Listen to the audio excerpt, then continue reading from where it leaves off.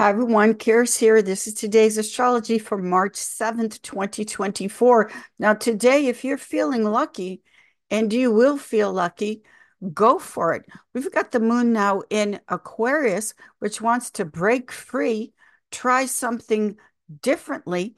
And the moon in Aquarius is making a square aspect, which is action to Jupiter and Taurus, ruled by Venus. This is a lucky kind of a feel and wanting to do something about it. Take that chance. Now, along with that, we've got the moon in Aquarius making a sextile aspect of opportunity to Chiron in Aries. Aries is fire, it's enthusiastic, it has that zest, that positivity and action of fire. Also, we have the moon coming up on a conjunction, moon in Aquarius making a conjunction, coming together with Mars in Aquarius. So, blending all of this together is this feel good feeling of taking some kind of action that is not only lucky for you, but brings in positivity for you.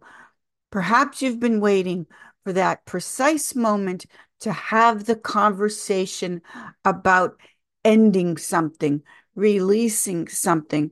I just watched a video of someone on YouTube that, after years of working herself to the bone, and it's starting to affect her health, she finally put in the call to make the announcement to her boss that she had to quit.